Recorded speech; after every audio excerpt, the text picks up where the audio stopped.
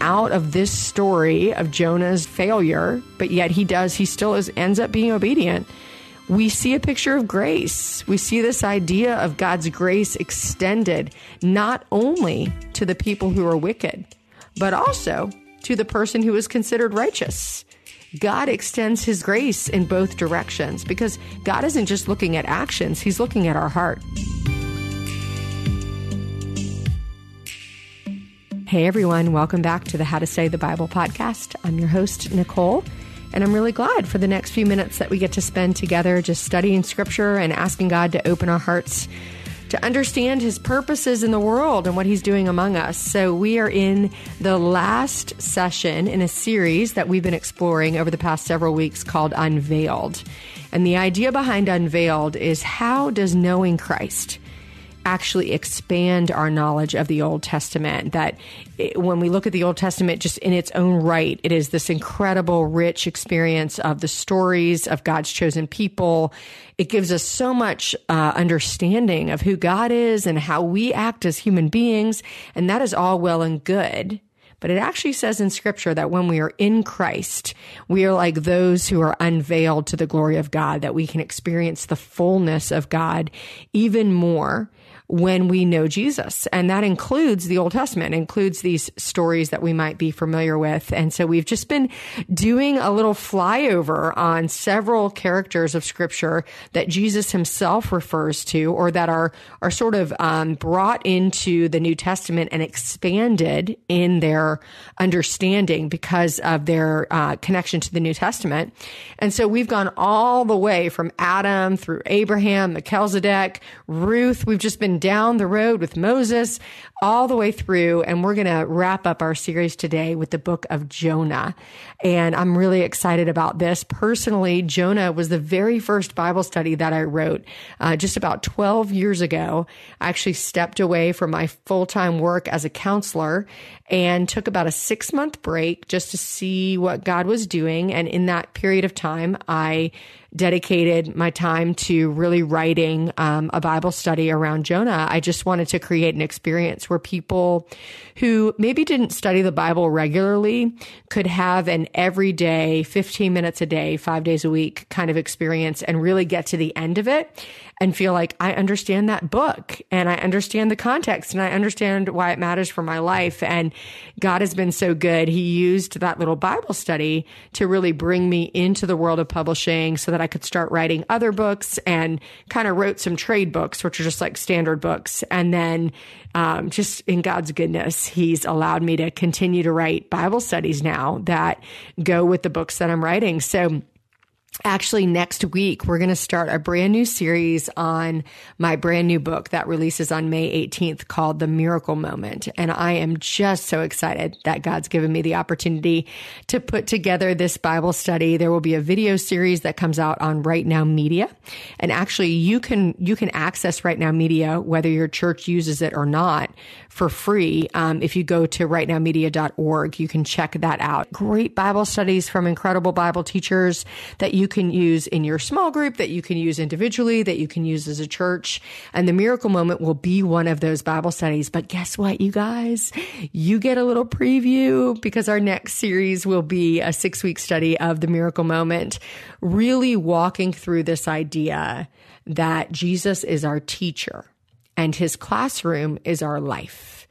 Meaning the life you're living right now, the relationships you're in, the circumstances you're experiencing, all of that is the living stuff that Jesus uses to teach you about himself, to teach you about the kingdom of God, to teach you about a different perspective on how you can live your life, no matter your circumstances, no matter how difficult the relationships, that you can actually live your life with freedom and fullness. And I'm going to be walking you through scripture that really supports this idea that God has designed us to be growing more and more in our ability to love and to forgive and to be courageous and truthful and graceful in those relationships that you're surrounded with, even right now as we speak. So we're going to be doing that together starting next week. I'm so excited. But if you guys want to jump in, head over to my website, NicoleUnice.com/miracle moment. We've got some pre-release goodies for you.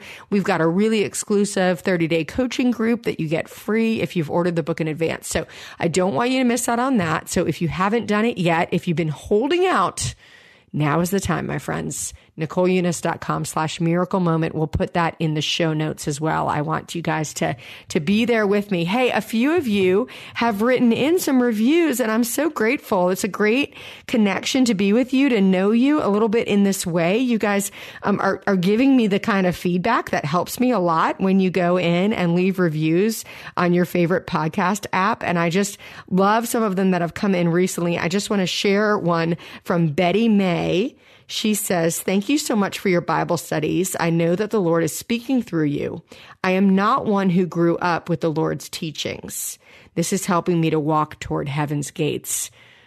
Betty, the way you said that just made my heart so full. I just want to remind you guys, if you grew up in the church, if you maybe have been around the Bible and you kind of found yourself straying in your back, it is such a gift. I know that we have church hurt and struggles when we grow up in the church, but if you haven't grown up in the church, I just want you to imagine if all these stories are new to you and you didn't have that experience as a child. And really what we're doing here is just creating a space where it's okay to know a lot about the Bible, and it's okay to not know a lot about the Bible, that we can all be students together. And that even if you're hearing a story for the first time, God's going to meet you in it.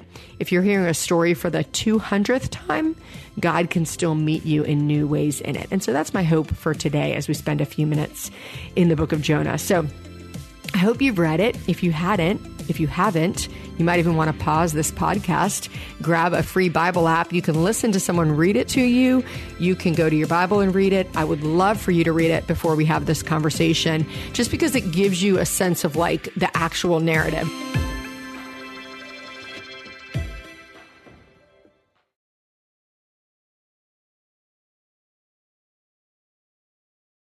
Just like the book of Ruth, Jonah is a beautifully designed literary piece. And so I don't want you to miss the goodness of just understanding the story. It is really hard to pull out principles and to get to application when you don't actually have the story, the narrative in your mind. So I want to encourage you to get that narrative. I'm going to try to give it to you as best as I can in just a few minutes when we go to our Alive method. Question 1, what does it say?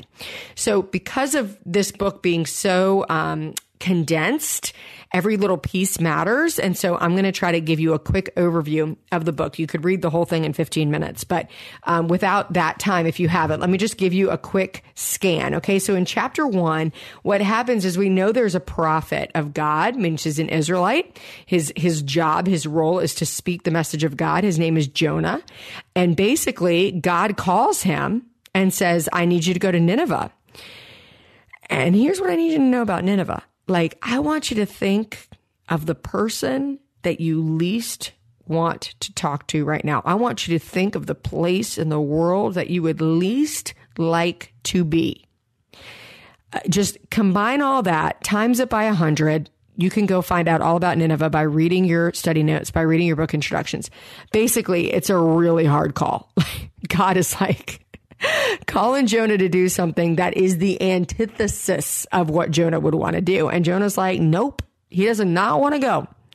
He is not going to Nineveh. And so he decides he's going to run from God, and he tries to jump on a ship going as far the other direction as he possibly can go. But because we know that God is sovereign, a huge storm comes up against this ship. Everyone is fearing their life.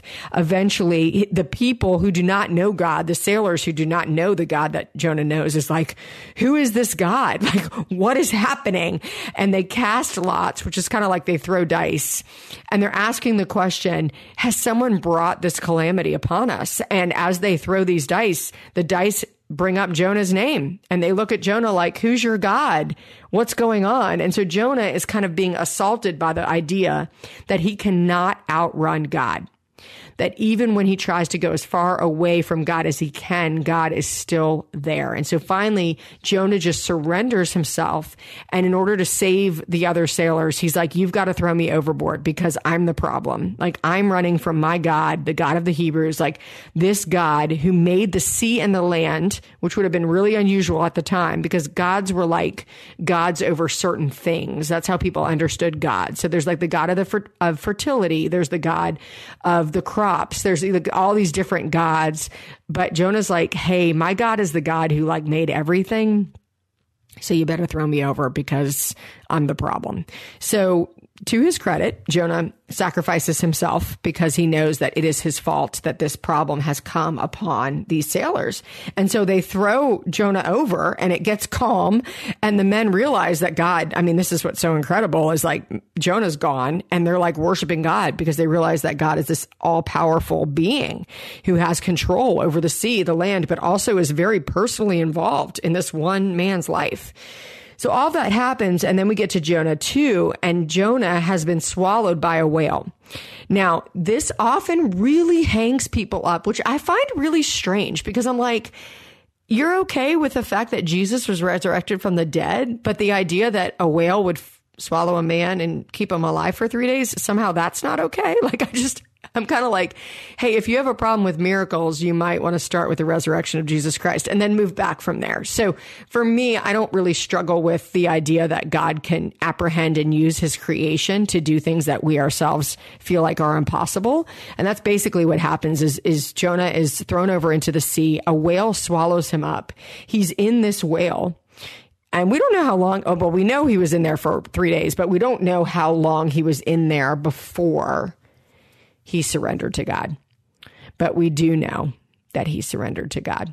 And so sometime in those moments, Jonah prays and he says, basically, what I know is true. Salvation belongs to God.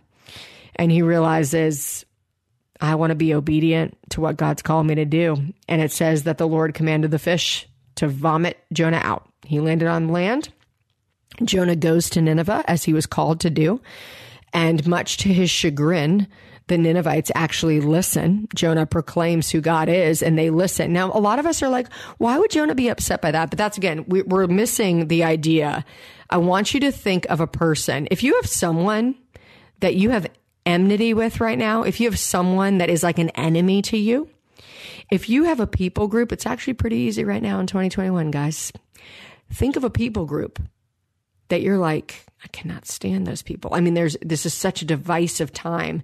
Chances are, if you're honest with yourself, there's probably a group of people that you really don't like, or a place or a location that you don't like. And I want you to imagine that Nineveh was an evil city that was committing atrocities against their own people as well as the Israelites. So like Jonah had a lot of reasons to not like them.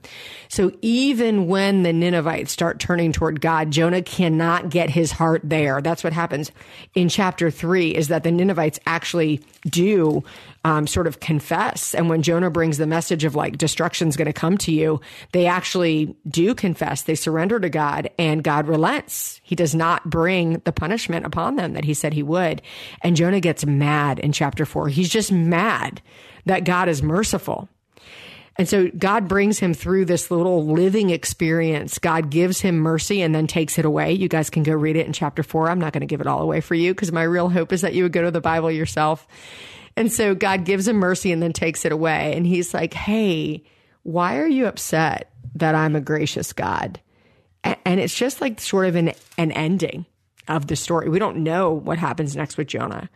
We just know that this God who has pursued him when he ran, pursued him in the sea, pursued him after his prayer, God continues to pursue. And he continues to teach Jonah about this wonderful and mysterious and majestic thing we call grace that Jonah himself has experienced, but is having a hard time allowing others to experience. That's the story of Jonah. Question 1, what does it say? Question 2, what's the backstory? Why does it matter for us in this particular series? Jesus himself does something very strange in the book of Matthew. He actually refers to Jonah, just the story of Jonah, as the sign of Jonah.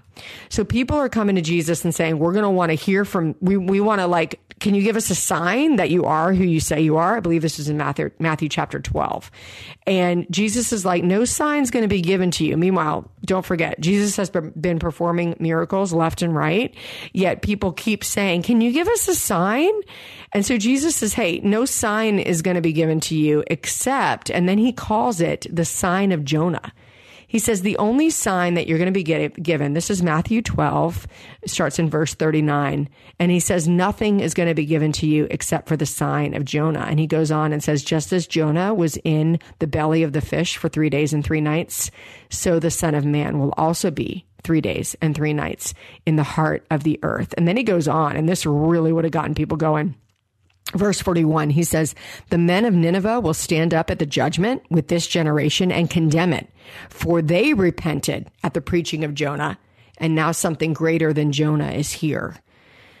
So here we have this wandering prophet who has a really hard time apprehending God's grace, and yet Jesus takes the story and he uses it as a metaphor to describe who he really is. And he calls it the sign of Jonah, that they're going to be able to experience this sign again. So when we think about this idea, Jonah sacrifices himself for the sake of the sailors. Jesus sacrifices himself for the sake of the whole world. When Jonah is in the belly of the fish, he is able to say one of these couple of like majestic statements that come out of Jonah's prayer that are just so good in here. And one of them is this. This is Jonah chapter 2, verse 8. I'll read you 8 and 9. This is what Jonah is saying when he's in the belly of the whale, that he's realized.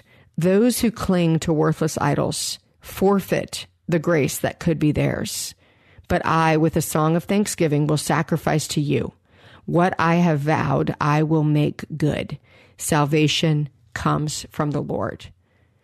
And here we have in this little narrative, this little strange narrative, this guy who's trying to follow after God doesn't like that God is merciful and graceful, and he's reaching everyone, even the people we don't like. He doesn't like any of that. But he realizes that he has to surrender his life to the ways of God.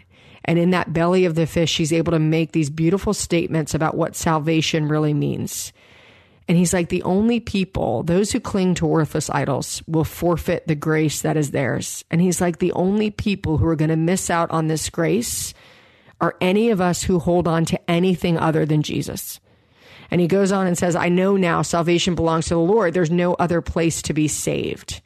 And out of this story of Jonah's just failure, but yet he still ends up being obedient, we see a picture of grace. We see this idea of God's grace extended not only to the people who are wicked, but also to the person who is considered righteous.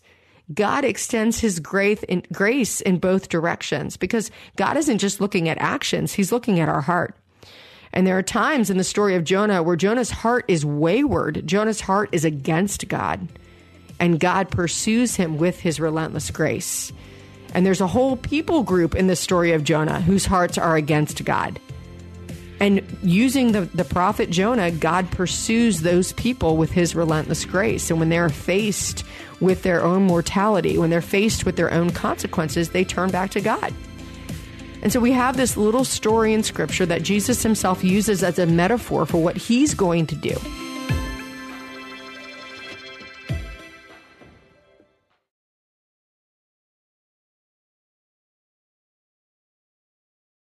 And so when we ask ourselves, okay, Alive Method, what does it mean right now? What does it mean? What are the principles here? And I think the principles are myriad in Jonah. It is so relevant to our time and our culture. We live in such a polarizing, divisive time. And that can look like what you're seeing in your news feed and what you're seeing on your social media, but it can also look like what happens at your dinner table around with your family and what's happening with your neighbors and your friends. And into that, God gives us this challenge to say, do you know that I love those people? Those people that you think are against you, I still extend my grace to. And then we ask, what does this mean for me? Well, there's a lot of directions that this can go. And so depending on what you've heard today that stuck out to you, maybe you want to ask yourself, what does this mean for me? Who is my Nineveh? Where is my Nineveh? Who are the people or person or group that God might be asking, do you know that my grace extends to them as well? Now, keep in mind, Jonah still told the truth to the Ninevites, but God knew Jonah's heart. God knew that Jonah didn't really want them to repent. So I ask you the question, those people that you feel like are against you, do you want them to repent? Do you have love for who they are? Are you willing to put love as your first response? Perhaps the question for you today is around this idea of those who cling to worthless idols will forfeit the grace that is theirs. I love the word forfeit. It reminds me of a kid's soccer game. You show up at the game with your team. The only way that your team loses is when they just don't show up. Like a forfeit means you didn't even come. You didn't even try. You just didn't show up. And I think about this idea. Am I showing up for grace? Like, am I clinging so tightly to something that's important to me that I'm not even willing to show up for grace? Because it sounds like Jonah's saying, hey, if you're clinging to things other than grace, you're basically just not showing up on the right playing field. And I don't know about you, but at the end of the day, I want to be on the playing field that is grace. So that might be the what does it mean for me application for you today. Or perhaps for you, it's about turning to Jesus, who says, hey, Jonah, the sign of Jonah is about me, and it's about what I'll do. And a perfectly appropriate response to spending time in God's word is actually just worship, just worshiping God, saying, thank you, Jesus, that salvation belongs to you alone. Thank you, God, that at the end of the day, the only thing that really matters in my life is that I know that I'm saved and that I have a place in eternity, God, that you have done the work to allow me because, Jesus, of your sacrifice, because you were willing to sacrifice yourself for the sake of the whole world, because you became that sign of Jonah as you went into the grave. I myself can live. Thanks, everybody. Can't wait till next week. If you haven't checked it out yet, head on over and check out The Miracle Moment, and we will be back here next week. Thanks for listening to How to Study the Bible with Nicole Eunice, a production of lifeaudio.com and the Salem Web Network. This episode was produced by Kelly Givens and our executive producer, Stephen McGarvey, and edited by Stephen Sanders. If you enjoyed what you heard today, we'd love for you to head over to your favorite podcast app and leave us a review. It really does help people find us. To learn more about Nicole, you can check out her website at NicoleEunice.com. Her book on how to study the Bible is called Help, My Bible is Alive, and you can find a link to that, plus a link to Nicole's site, in today's show notes.